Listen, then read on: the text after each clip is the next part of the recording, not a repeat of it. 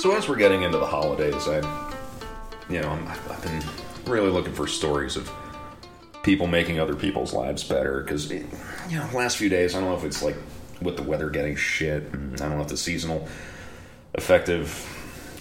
stuff is kicking in or whatever, but I've been really down and kind of blah the last few days. I haven't been laughing, and I normally laugh a lot, and the most I've managed in the last few days is, at best, a rueful snort. Just a very derisive sound. Yeah, but I was driving earlier today, about 11 o'clock, and I'm just stopped at a traffic light on the corner of Negley and Center Avenue. Mm-hmm. And it was one of those moments where, you couldn't really go anywhere, and I sat through several red lights because somebody was turning left, but, since... Yeah, we've all been stuck at that red light. Yeah, nobody was letting them go.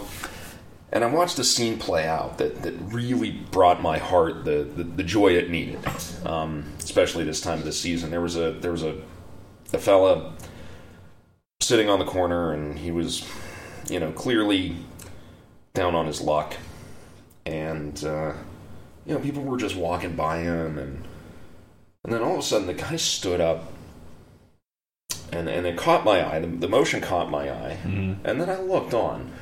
This fella dropped his pants, squatted, and right in the middle of the sidewalk just took an enormous shit. just pile of brown Zeppelins just dropping onto the side, right in the middle of the sidewalk too, and you can see people trying to walk around him. And I look at my rearview mirror. The thing is, you're in the part of town where people will try to politely ignore it. They'll exactly just pretend that they don't see it. And I was already just roaring with laughter because this was just so funny to me. And I look at my rearview mirror and I just see the girl behind me in her car just going I know you can't see my face because I try to do mime in an audio medium like an idiot, but she's just shocked. And then the moment that really sold it was watching this guy. Oh, God. We all know what's happening. No. Just walk past. Just walk around it, acting like he doesn't see it. And I see him get about 5 feet past the homeless man who is still just giving evidence of what is clearly not a great diet. And he makes it about 5 feet. And he's just going, and then I just see him go, and then he just starts full on gagging, and I lost it. I was so upset when the light turned green because I think I was laughing a little too hard to safely drive. And now that we're all in the holiday spirit, everybody, welcome to Thieves, Rogues, and Renegades. Tis this season. I'm Rob North. And I am your co-host, Chris Miller. And wow. Today's subject... Well, I don't even know what the hell we're going to talk about now. What is this episode? I know what it is. Today's subject of discussion is going to be looking at pirate ships. Now, Did you just say pirate shits? No, pirate ships. Oh, sorry. With a P. Stop it. Sorry. What we're going to be looking at specifically is the fact versus the fiction. Their portrayal in film and TV and media and books and everything, and about how most of that was utter shit. It was complete nonsense. Yeah, the golden age of sail sucked. If you were on a boat, oh yeah, it wasn't any fun. It sucked. It was the golden age, not because it was a really gleeful time, like the golden age of Hollywood, whenever everybody was just all these brassy, sassy blondes and all these guys with pencil mustaches, and everything was great. Everybody's drinking martinis and going to parties. Yeah, the golden age of sail, everybody got syphilis and yellow fever. Yeah, things you're not going to see on an early 18th century sailing vessel. Cary Grant with a cigarette holder. So, this is going to be more of an open discussion. A couple topics to cover, but it's not really going to be a narrative like most of our episodes. So this is just going to be a bunch of back and forth. And I guess the best place to start is going to be with, the ships themselves. What we're used to seeing in movies and in television, with a couple exceptions, but even some of the better portrayals of pirates, like Black Sails, which is a good show. It's still fiction. Is this idea of these large ships with multiple decks of cannons just pulling up next to each other and slugging it out with broadsides. And that's pretty much all Black Sails is. Yeah. Which, I get it. Like, I know why Hollywood I understand the does this. appeal. Right. One, it's easy to film on a big deck. Two, a big boat is just sexier. Like, it just looks way cooler. It is. It's more ominous. There's more of a threat, and just the pulling up next to each other and just exchanging broadsides. It's exciting. Mm-hmm. But that's pretty much, with a few exceptions, not the case at all. You know, if you're looking at these large multiple-decked, 3-masted sailing ships, these large ships with large crews, you didn't see that a lot amongst pirates. Mm-hmm. It's, for the most part, pirate ships were very small. They were light. They were fairly lightly armed, although some of them were heavily armed for their size. Which, we'll talk more about we're going to get to outliers. the armament. We'll cover those. Yeah, and then we're going to get to the armament in a bit here. But for the most part, pirate vessels were, and I use this analogy a lot, but I think it holds true. Your average pirate vessel was about the size of a bus. Yeah. If that. And there were certain types of ships that they preferred, particularly getting into the golden age of piracy, like ships called sloops, which, if you're not aware of what a sloop is a one-masted vessel. It's got what's called a fore and aft rig, where the sails are parallel, or arranged sort of parallel to the bow to stern line of the ship instead of perpendicular. And they were very small. They were great at sailing into the wind. They were great for use in shallower waters. Yeah, that was a big part of it, is that the draft was very shallow. Like, a lot of the coasts and around the Outer Banks. Like, we've all seen the tchotchke shops and shit. Oh, yeah. It's because your sloop could navigate that. Yeah. Whereas in an episode that we just covered the last time in our Redux of Ocracoke Island, the British couldn't pursue Blackbeard with their frigates because they just couldn't fit.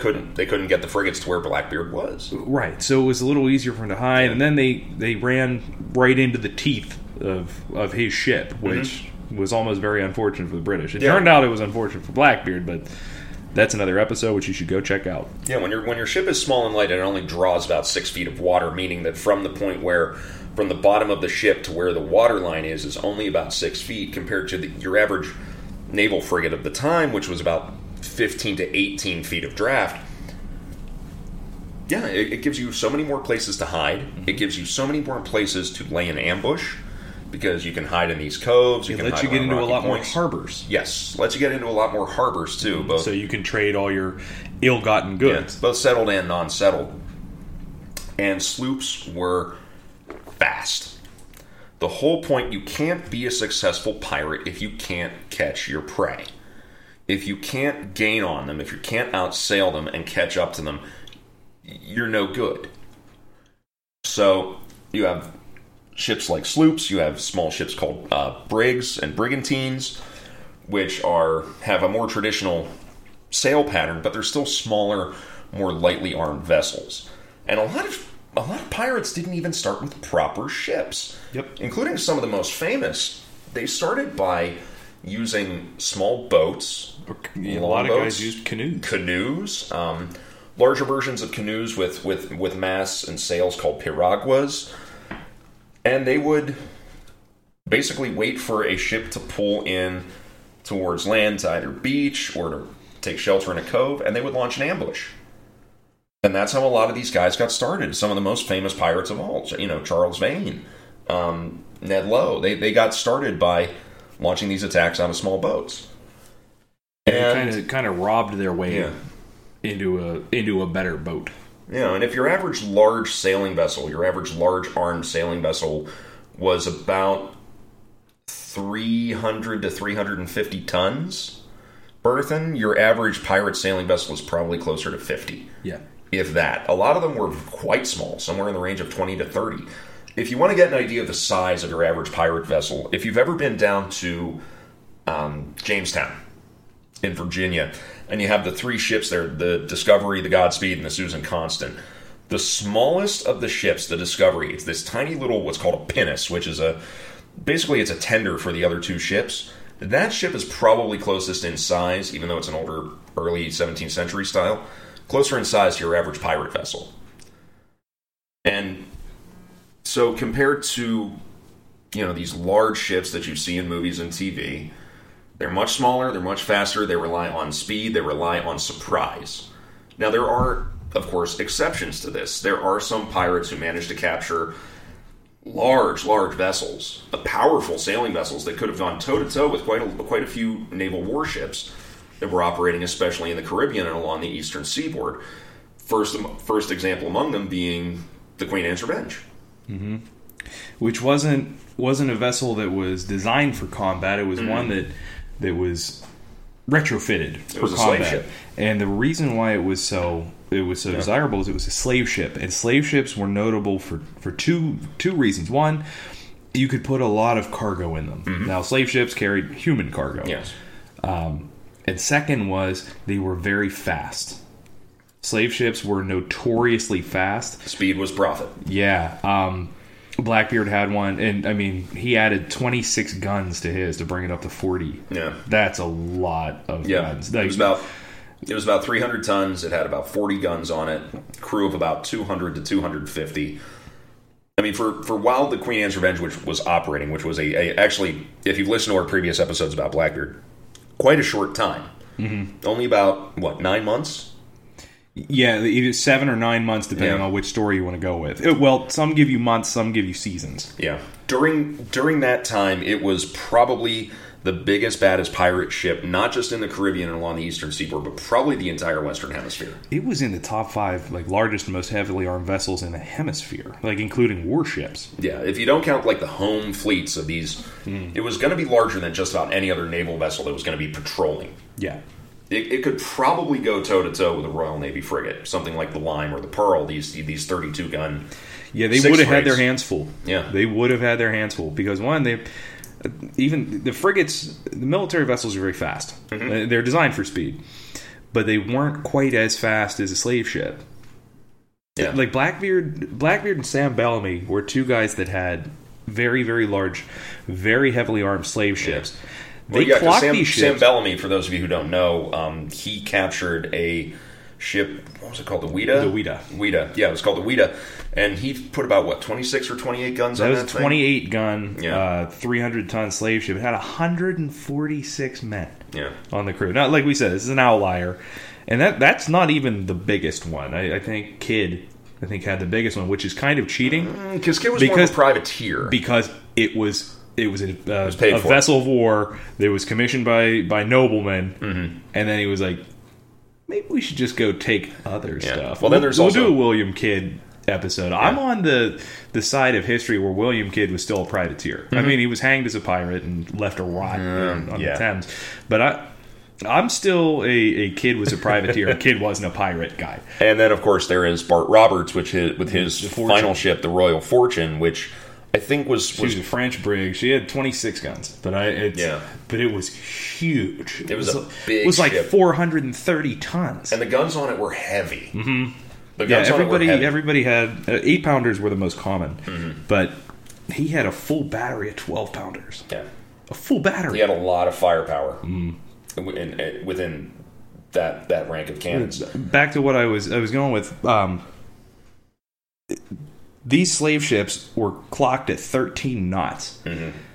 Today, a modern cargo vessel is 18 knots. Thereabouts, yeah. That's not that much different for 300 years of progress. For being powered by the wind? Yeah. Pretty good. That's pretty good. But, yes, for in comparison, your average pirate vessel depicted in everything from the Pirates of the Caribbean movies to,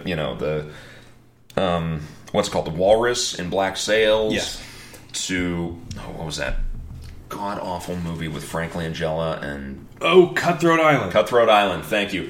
Oh, man. That was a documentary, and the events happened in real time. So... So those ships are anywhere from about 200 to 400 tons. I can't stop thinking about Frank Langella and Cutthroat Island. They have bad dog. They have about... That sword was really cool, though. The sword, the sawback, that was the only good part. That and that nobody walked anywhere in that movie. They got around exclusively cutting the rope and just riding it up. I think as some bonus content, we might do a review of Cutthroat Island at some point. I do not own Cutthroat Island. I don't think I can bring myself to own Cutthroat Island. I'm going to figure out out a way to get it. We're probably going to have our friend Kyle join us too, because he's a movie guy. Yeah, Kyle's a film buff and a fellow pirate. Mm-hmm. It's got to be streaming somewhere. Yeah. So to review, your average vessel depicted in that way compared to things like the Queen Anne's Revenge and the Royal Fortune, 200 to 400 tons. You have about anywhere from about 2 to 3.5, 4 dozen cannon. You're compared to your average pirate vessel, which was anywhere from 20 to 80 to 100 tons. Normally, if they had cannons, we're talking 4 to 10, maybe 12. I'm quickly Googling another one. I remember it being like comically overpowered. It was Henry Avery. The Fancy. 46 guns. Yes. Well, what the Fancy was, because he captured that in a mutiny. Right. It was a privateer. And that was an Indiaman. Yeah. That was an Indiaman. It was this large vessel. I mean, the Fancy was very big. I think it was more than 400 tons. So the Fancy, this is Henry Avery capturing the thing in, I think, 1695. Takes it over through a mutiny, and it's what an Indiaman is meant to do is meant to transport a large cargo from the outlying colonies, specifically in Asia, back to the home country, and it's meant to be able to defend itself without a warship escort. Sort of the way that the Spanish treasure fleets did with their heavily armed galleons. It was sort of in that same vein. And, Henry Avery then uses the Fancy to capture the Mughal Indian treasure ship, the Ganges Sawaj. But yeah, this thing was big and heavily armed. 62 cannons and 500 armed guards. Yeah. But so let's compare that to your regular pirate vessel, your normal pirate vessel. Which what was Jack Rackham riding with? 4 guns? 4 guns, I think he had. 6. That's how he started. I think maybe 6. I think he had 6 guns on a 35-ton sloop. Yeah. So that's way more typical for a pirate vessel. Yep. And a privateer vessel. So. And he wasn't going up against these giant carracks or these big Mughal treasure ships. He was raiding small shipping. Which was what your average pirate would do. They would not chase a heavily armed target. Yes. They're going to chase they're going after the soft targets. They're going after the slow, fat merchant ships, or even smaller merchant ships that can't defend themselves. Now we're talking about the count of guns. Let's get to cannons. Because when we say cannons, we're painting with a pretty broad brush. We are. Because there's not one particular kind of cannon. It's not like everybody just made one thing and that's what no. No, cannons were normally rated with the weight of the round shot they fired. Round shot being the solid cast iron ball. So, we talk about, and then, of course, factored in, you have things like swivel guns, which are light cannons that normally don't fire round shot. They'll fire shrapnel that are mounted. It was a big mounted shotgun. Yeah, mounted on the rail of the ship. Even light boats would normally have at least a couple swivel guns. And they were also, you could move them around, which was pretty. You'd put a bunch of mounts in. You'd have 10 mounts per side for 4 cannons, or for four swivel guns. So if you were getting boarded on your starboard side, you just move them all where you needed them to. So it was basically it was an artillery piece that you could move. It wasn't quite enough to be a cannon, but it was enough where no human being could hold and fire this thing. It would you'd be in bad shape trying to hold this thing. You would break your arm. Yeah. Easily. So what we also are dealing with is, we're talking about the number of cannons is the size. Because in most media portrayals, the cannons you see on a pirate ship are large cannons. They are powerful cannons. Big carriage. Medium to heavy artillery that you would see on board a lot of ships, but normally we're talking like warships, especially later in the especially the 18th and early 19th century. It's perfectly fine to imagine these massive 12 to 24 pounder, 32 pounder cannons on board, Nelson's fleet at Trafalgar. But which they used. Which they used, but you wouldn't see these on board pirate vessels. And one reason why is not just because, the gun in the carriage weighs 2,500 pounds. It's also because they cost a shitload of money. They're expensive, they're hard to acquire, they require a heavy weight of shot, and a lot of powder per charge. Now, another problem you have is when the gun is big, it generates a lot of force. If we look at Newton's third law of thermodynamics, every reaction requires an equal and opposite reaction. It requires a lot of explosive force to get a cast iron ball to travel quickly enough to do the kind of damage that you would expect a cannon to do. Now, let's say you have a 3-pounder cannon compared to a 6-pounder cannon. The weight of the shot is twice as much, but to generate the necessary force to propel that 6-pounder shot at the same velocity, it requires 4 times as much force. It's an exponential growth. So let's compare a 3-pounder to a 12-pounder. So that's 4 times the weight of shot, but it requires 16 times the amount of force to propel that. And the force has to go somewhere. And when you have and in order to support heavy guns, a ship has to be strong enough to absorb the force of those heavy guns firing. So if you have a small sloop and you have a large cannon on it, an 8-pounder, 12-pounder, 9-pounder, whatever it may be, and those things fire, they're going to break the timbers of the ship apart. Yeah, you had to reinforce the deck with these things. Yeah, you're going to shake your ship to pieces. Mm-hmm. Even light cannons, small cannons, 2 to 3, 4-pounders, could generate a lot of force. A 2-pound carriage gun weighs like 750 pounds. Thereabouts, yeah. That is a remarkable amount of weight. Yeah, well, because these barrels are made of solid cast iron. And the barrels are very, very thick. Some of them are still made of bronze, but a lot of them are made of cast iron. And thick barrels, so because they have to withstand the explosive force of the powder going off. But when we say 8-pounder, it's a deceptively small ball. An 8-pounder is about it's about the size of an orange. Yeah, because you think like bigger than a softball. It's roughly baseball size, maybe a little bit bigger. Yeah, I think like a large orange. Yeah, but you think about this massive projectile. I mean, they cause a tremendous amount of damage, but it's not what you think. Iron's very, very heavy. It's very dense. Yeah, it's very dense, and it's that mass that can cause most of the damage. And so your average pirate vessel, the British Navy, you just get the ball really hot and set the other ship on fire. Oh yeah, that's some nefarious shit. That's pretty clever too. That's nasty. Mm-hmm. So, using again the Queen Anne's Revenge as an example, the Queen Anne's Revenge has 40 guns on it, the largest of which was an 8-pounder. And this is a large ship that can support the force of a heavy broadside. The largest gun they found was an 8-pounder to put on this thing. You had some 6-pounders, you had 4-pounders, 3-pounders, you had swivel guns. Your average pirate vessel, the small brigantine, the small sloop, if it had cannons at all, which a lot of them didn't, even the full-size ships, the sloops, the brigantines, some of them were so small and so light they couldn't support anything larger than a swivel gun. So you have to rely on swivel guns or small arms. If they had cannons at all, your average gun would be a 3-pounder or a 4-pounder. Now, a 3-pounder fires a ball about the size of an apricot. I mean, it's not big at all. It's not big at all. So, but still, against your average small trading vessel, it has the potential to do a lot of damage. And this is another thing we see in media, too, is that we never really see cannons fire anything but round shot. Round shot was the standard. It's what you're going to use to engage at a distance. If you're just firing at the hull of the ship, it'll put holes right through the rails, right through the hull of the ship, and create a lot of splinters that fly around and act like shrapnel.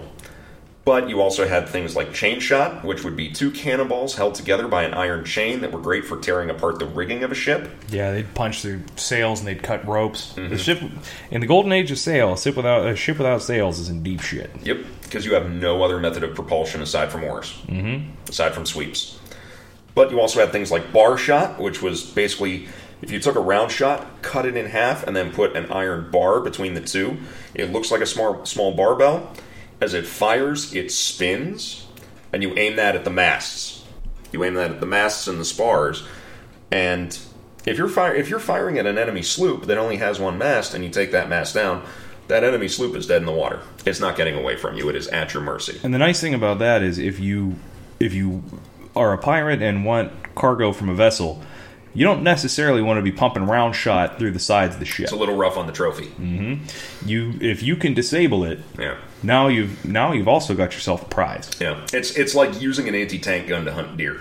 Yeah, pretty much. Pretty much. And then, of course, you have Grape Shot. And I love Grape Shot. And Grape Shot It's is a sick essentially... sumbitch that came up with Grape Shot. It's basically a canister of smaller cannonballs. It acts like a gigantic shotgun. It's, if you've ever seen a buckshot shotgun round, it's essentially the same thing.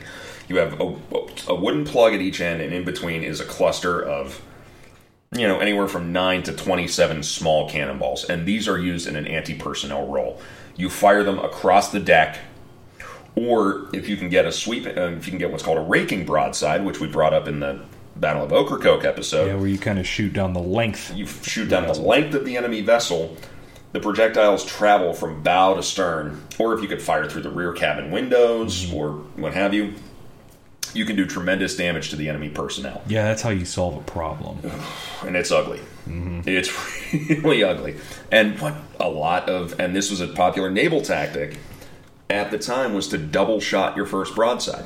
Yep. So you fire at the enemy vessel. What you have is you have a larger charge of powder, a little bit larger than normal. In front you have a round shot, and then behind it you have Grape Shot. So you fire both of them. The round shot travels through the deck, busts open part of the rails and the sides of the ship, and the Grape Shot clears the deck. Now, this is also, we're talking about tactics. This is assuming you're firing your cannons at all. Yeah, if you're a pirate, the last thing you really want to do Is fire the cannons. is fire your cannons. Yeah, you don't want to damage the enemy vessel too much for several reasons. Number one, it's if you damage the enemy vessel and then you take the enemy vessel and you then take it into your possession, you're likely to damage the cargo that's valuable to you, kill a lot of the enemy personnel that may become an asset to you, either through skill sets or information or joining the crew. So that's how a lot of pirates became pirates. That's how a lot of pirates became pirates. Their vessel was captured by other pirates. Yep. And not just ship's crews, but slaves. Whenever Blackbeard split, he took 100 men. 60 of them were slaves. 60 of them were former slaves. Yep. Which, if you're a pirate and you're looking to grow a crew, it's not a bad idea. Yeah. It is not a bad idea. And if you are a slave chained in the belly of a Dutch slave ship, Or a French slave ship, or whatever. French slave ship, it makes a lot of sense to not be a slave anymore. It is an improvement on the current situation, I can imagine. Man. Yeah. So, our episode on the slave trade is going to be a rough one. Yeah. And we're going to do one. We will let everybody know ahead of time. But there's going to be a little content advisory before we do that. Absolutely. That one will be difficult, but it does bear mention because, people need to know this shit. Well, it was integral to life in this part of the world at this point in history. It really was. So, you have these broadside battles, cannons firing, almost never happened. If you fired a cannon, it was normally as a warning shot to get the enemy to strike their colors, to get them to surrender, and you just board the ship and nobody has to die. Because if you're getting into a battle involving cannon fire, you're damaging the enemy vessel, which may be an asset to you. If it's a fast ship, or if it's a ship that can carry a lot of cargo, or if you can mount a decent amount of guns on it, then you get to increase the power of your fleet for free, essentially. And if you don't have to repair the ship to do it, so much the better. And if you don't have to repair the ship, you can get out of the scene quicker. And you lower the risk of being come upon by naval forces or Coast Guard or more heavily armed merchant vessels, and you get out of there far more quickly. Or in the case of a guy like Blackbeard, you go from rolling up in your Honda Accord to driving off in a brand new Humvee. Mm-hmm. That is an easy way to upgrade. Yeah. But also, if you have a larger vessel, and we've talked about this, you become a higher profile target. Mm-hmm. You're harder to hide. You have less places to go. You're far more recognizable. And when you're when you're rocking up with a big ship, your threat factor starts popping up on the radar of the major authorities, and they're going to start sending military forces after you. Big time. Yeah, it's hard to hide a ship. The ship of that size, it's difficult to maneuver a ship of that size. It makes it's what happened to Bart Roberts off of Africa in 1722 on the Royal Fortune. So the average tactic would be to set an ambush, really, and or to it was the idea of almost like blitzkrieg. It's this fast attack. Yeah, it's the property of the violence of action.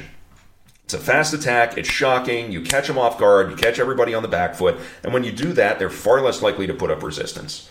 This idea of boarding a ship and slaughtering the crew tends not to do you any favors if you're a pirate. For the reasons we've mentioned before, a captured crew could be an asset to you. Yep. Or if you're capturing an enemy ship, you're going to need to crew it. Just look at how many noteworthy pirates in history were former sailors themselves, former Navy men themselves. Yeah. Look at how many of these guys mutinied. Yeah. Just life in the Royal Navy. Shit. Yeah. Shit. Everybody from Henry Avery to Bart Roberts. So it doesn't pay to jump on board the ship and slaughter everybody. Normally, it's more like your average bank robbery than anything else. If I had to compare it to a modern crime, it's rolling up, waving the guns around, saying, everybody get on the ground, everybody be cool. We want your stuff. We don't want your lives. Yeah.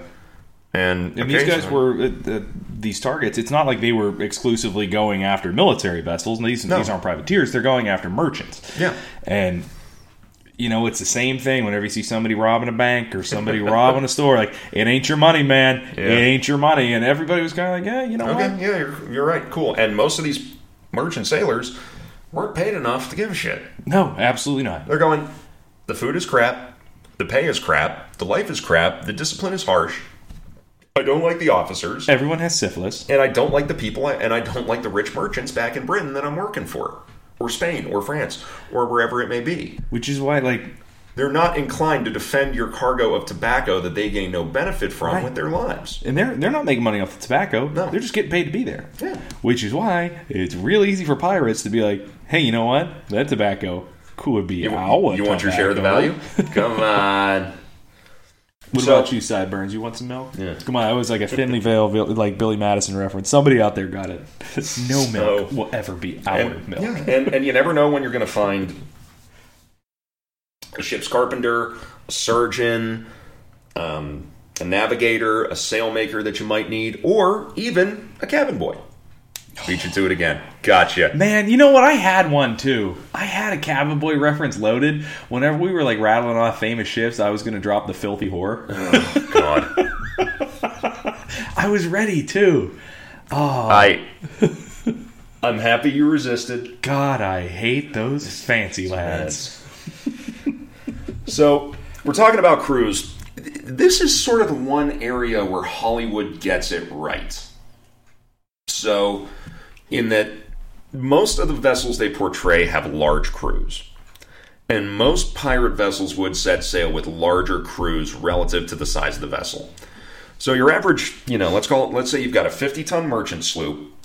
Normally the crew of a vessel that size, we're talking size of a school bus, rolling through the ocean. Maybe it has a couple light cannons, maybe it doesn't. Normally crewed by anywhere from about 8 to a dozen men, sometimes as few as 6. On a pirate vessel, maybe you've got 30, 35. Now, that might make things a little cramped and uncomfortable. It also serves a good purpose. Yeah. You're going to have a hard time. The pirates won through strength of numbers. Yes. More than anything else. They didn't want to, like we said before, the pirates don't want to fight. They want your stuff. Yeah. And if there's 12 of you, and there's 40 of them, those You're not odds are not in fight. your favor. Now that fight's that is definitely a good way to kind of change minds before you're even there. That deterrent is real, and it serves another purpose.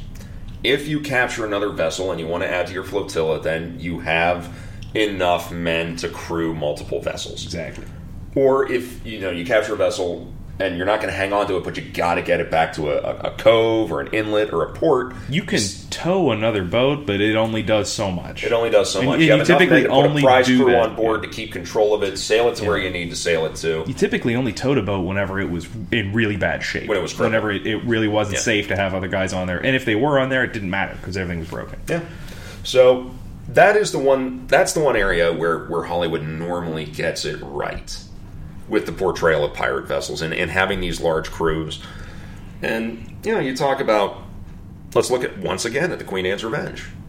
It had 250, maybe as many as 300 men on it by the time of the Charleston blockade.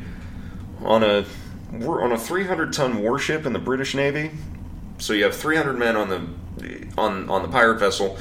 Normally you'd have maybe 180 to 200 on a comparable naval vessel. So that's one area where they get it right. Now, one final area I want us to cover is the fact that it's always portrayed as the lone pirate vessel. Yeah, but that's also part of the Hollywood allure. Like that's another one that I get. Yeah, I understand. I understand the appeal of all of these portrayals. Yeah, we're not here to throw Hollywood onto the bus here. We know stylistically why they're doing this. We watch a lot of movies. We get it. We got it. It was pirate flicks that got us into this in the first place. Yeah, pretty much. And so, we understand the appeal, but a lot of pirates either develop their own flotillas. In the case of Blackbeard blockading Charleston, he had not only the Queen Anne's Revenge, but he had 3 other ships with him. And a lot of pirates would also operate in groups. Pirate captains would operate in concert, either close to, or they would sail to a particular location and then spread out and say, we'll meet back here on this date, or we'll meet this place on this date, go out, find what you can find, and then everybody piles in the prize money at the end. Yep.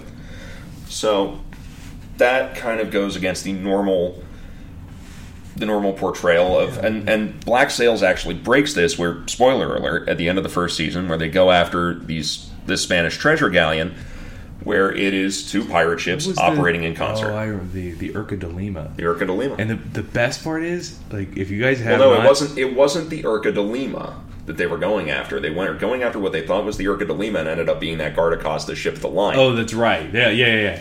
But Toby Stevens, every time he says Urca, he has a really gravelly voice. It's the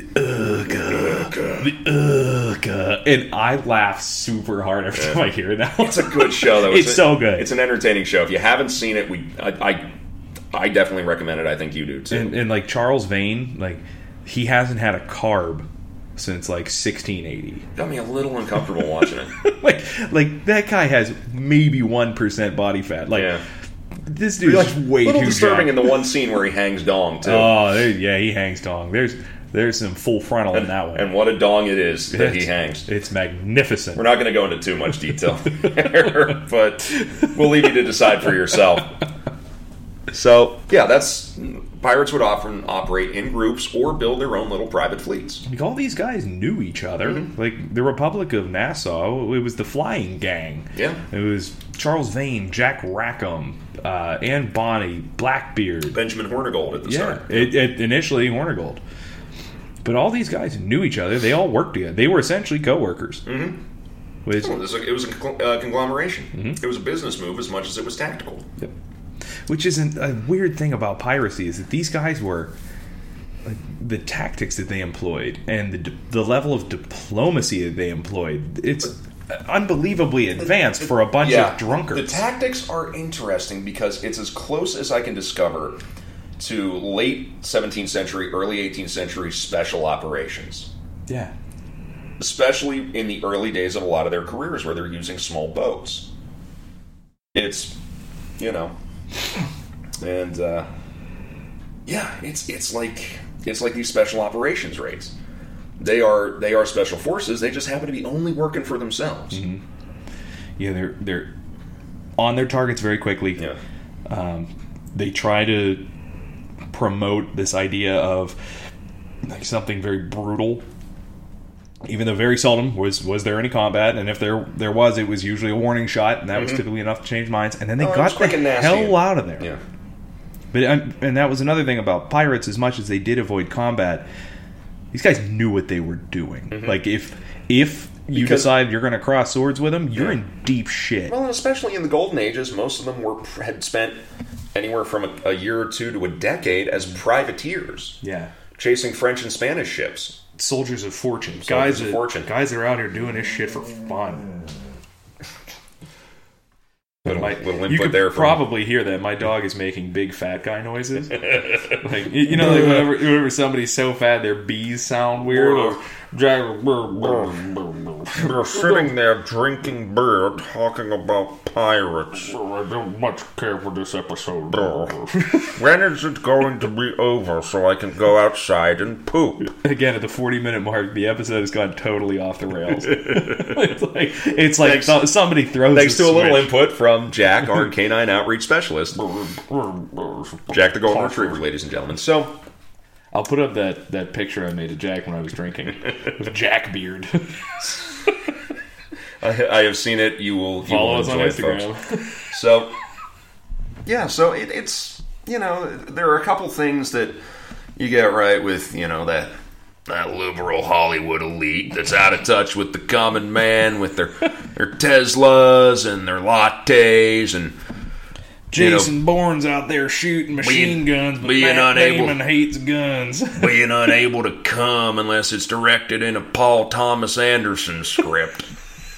So, but there are a couple things they get right, but it's also one thing that's important to remember is even somebody like the two of us who we learned a lot through our research, and we found out kind of the truth of the matter, and it's not nearly as exciting as it is in Hollywood, but you've got to still remember to kind of let that go and enjoy the action. As Edgar Allan Poe once said, we must suspend our disbelief. We must. The suspension of disbelief Which is why the greatest movie of all time will and always will be Cabin Boy.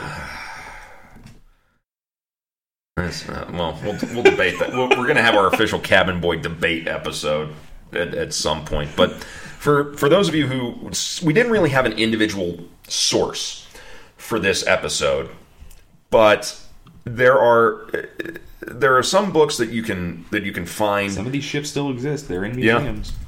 Yeah. We definitely recommend the Ouida Museum in I believe it's Cape Cod.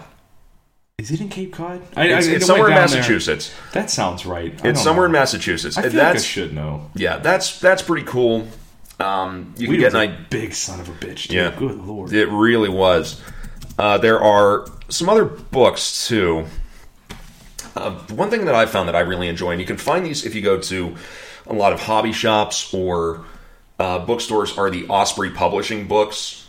It's kind of like zoo books for adults. Yeah, they are. Yeah. And I have just one in front of me that's called The Pirate Ship 1660 to 1730, and what it's got actually is a lot of period illustrations of ships, and it kind of goes over the same conversation that we just had about the types of ships they use and how they were armed and how they were crewed, but it's also got some great reconstructions and color illustrations. It's got this bitchin' cutaway of the Queen Anne's Revenge. The Queen Anne's Revenge one's pretty sick. It's actually got a really some fun illustrations of the battle between the Royal James and the Henry that led to the capture of Stede Bonnet, and of the Battle of Ocracoke Inlet. It's got some other illustrations of ships of the time. I definitely recommend the Osprey Publishing books. They have a big series of stuff about pirates and privateers that you can find if you look. And of course, you can find those on Amazon and some of the other online retailers. Yeah. Another book that I found to be helpful with a few notes is a book called The Sea Rover's Practice, Pirate Tactics and Techniques 1630 to 1730 by a fellow named Benerson Little. That's an interesting read. That really goes into how pirates operated and how they did their job. So, hopefully this conversation kind of shed a little light on what things were really like with the pirate vessels.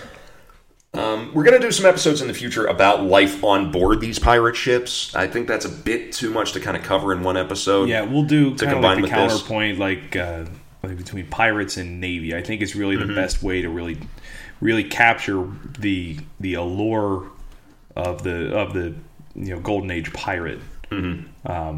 as opposed to just strictly telling you what life was like. Yeah. Like we'll do like kind of little point counterpoint. So yeah, but other than that, you guys would be here for 90 minutes and nobody needs that. Keep an ear out for that in future episodes. We're also going to talk about sort of how pirates were recruited, how they built their crews, their backgrounds. We're going to get into that in depth in future episodes as well. So hopefully this shed a little bit of light. Go out there and watch some pirate films.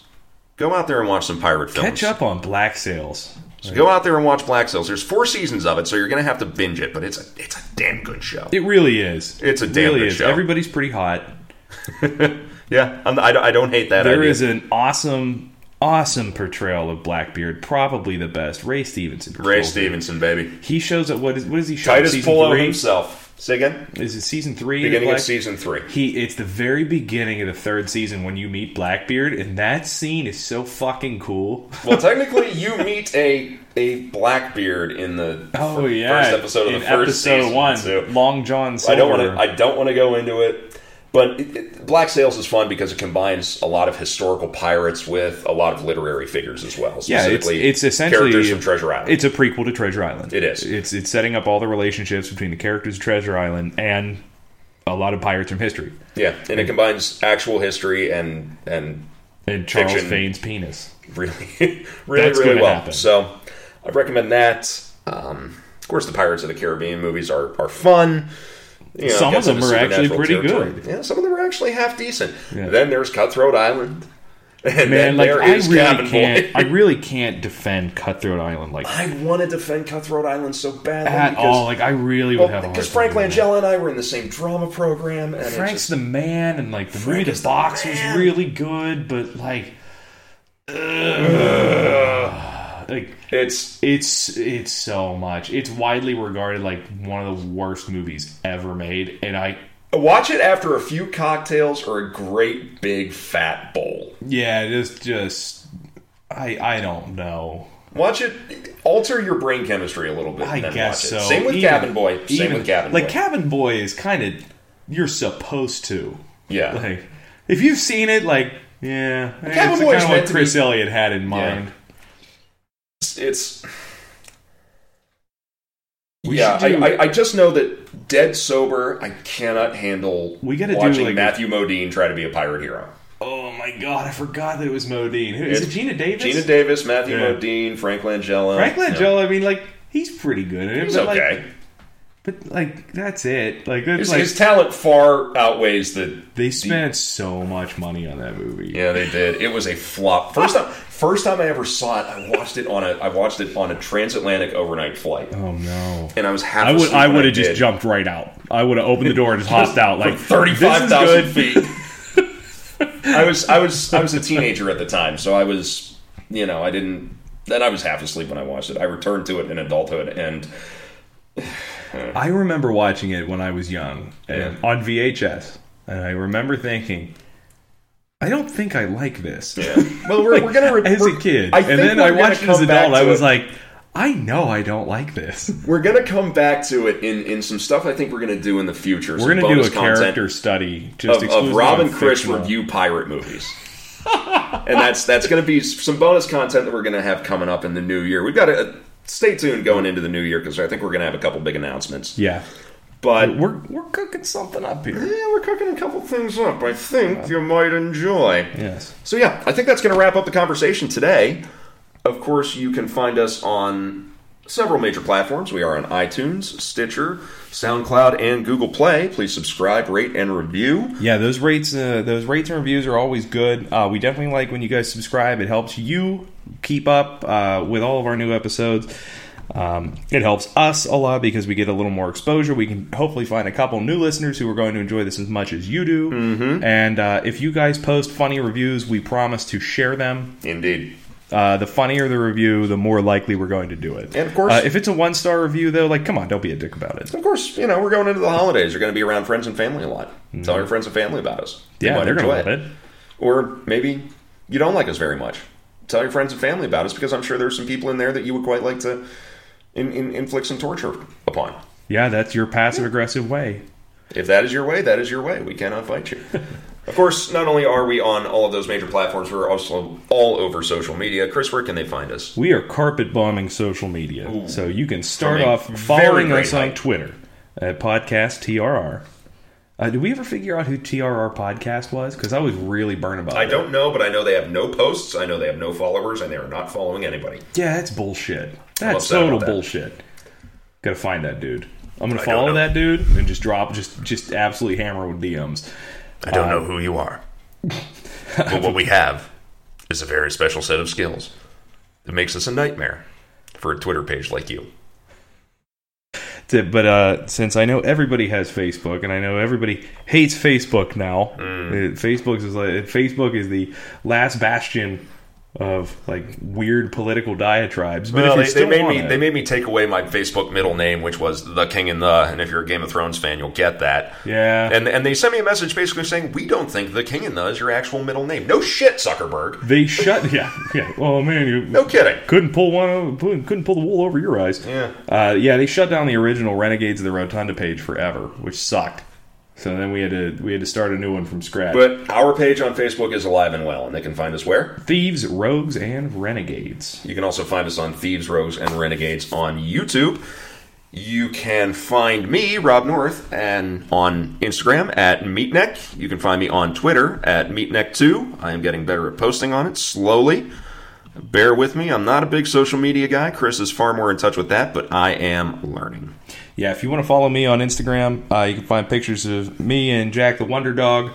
We are at Nightlife Commando.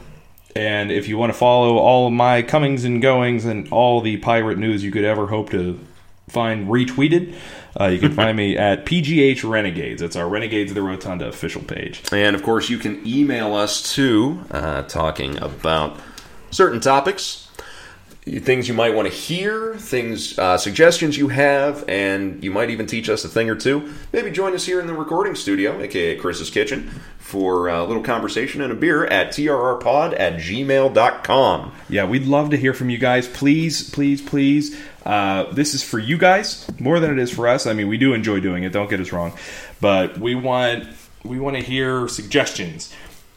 We want to hear feedback. We want you to come out and help us. We want you to come into the kitchen and just drop some knowledge with us, and you get to bring the beer. How great is that? And, of course, we're not limited to pirates. We are a pirate-centric podcast. But, of course, the whole idea of Thieves, Rogues, and Renegades at large is talking about the bad boys of history and girls. And just let's throw that one out. The ladies have been suspicious. I'm just saying, you've been a little on the quiet side. We got some badass chicks out there, and if everybody wants to hear about these chicks, we gotta get you ladies to come and help us out. We want to hear about these just hardcore, absolute, like bone crushing women of history. And we've got some of those coming up in our next episode. Yes, we do. Next time we are going to be talking about some of the most ferocious female gangster figures of New York. A lot of you have seen the movie Gangs of New York, Martin Scorsese. It kind of touches on that a little bit, but you got to really open up some literature and some old stories to find out quite how deep it goes and quite how nasty some of these women were. And it's a great story, and it's going to be a lot of fun. I can't wait to talk about it. So that's going to be it for this week. Sending out some special thanks to our friends, the Bloody Seamen, for the use of their music at the beginning and end of our episode. Check them out on iTunes. And definitely give them a listen. They're a lot of fun. We are both going to be at Krampusnacht in Market Square on Wednesday, December 5th. It's going to be a great time. Some friends of ours, Slayer, are playing a concert of a little reworking of some of your favorite Christmas tunes. There's going to be lots of dancing and capering and beating of drums. And there's no scheduled bar crawl this year. St. Nicholas is there. Yeah, St. Nicholas is there. Chris is yelling there. at everybody I'm in German. Yeah. And there's no scheduled bar crawl this year, but damn it, we're going to make our own. Damn it, we're going to make our own. We're going to nut up and do this. I'm sure there's going to be quite an interesting crowd hitting up quite a few establishments that night. Come and join us. It's going to be a great time. You know, you might have to have a drink or two to keep the cold at bay. I know we are going to be doing that. So feel free to come out and join us. And until we see you next time, of course, you know those two lovely words. You pretty people, hold fast.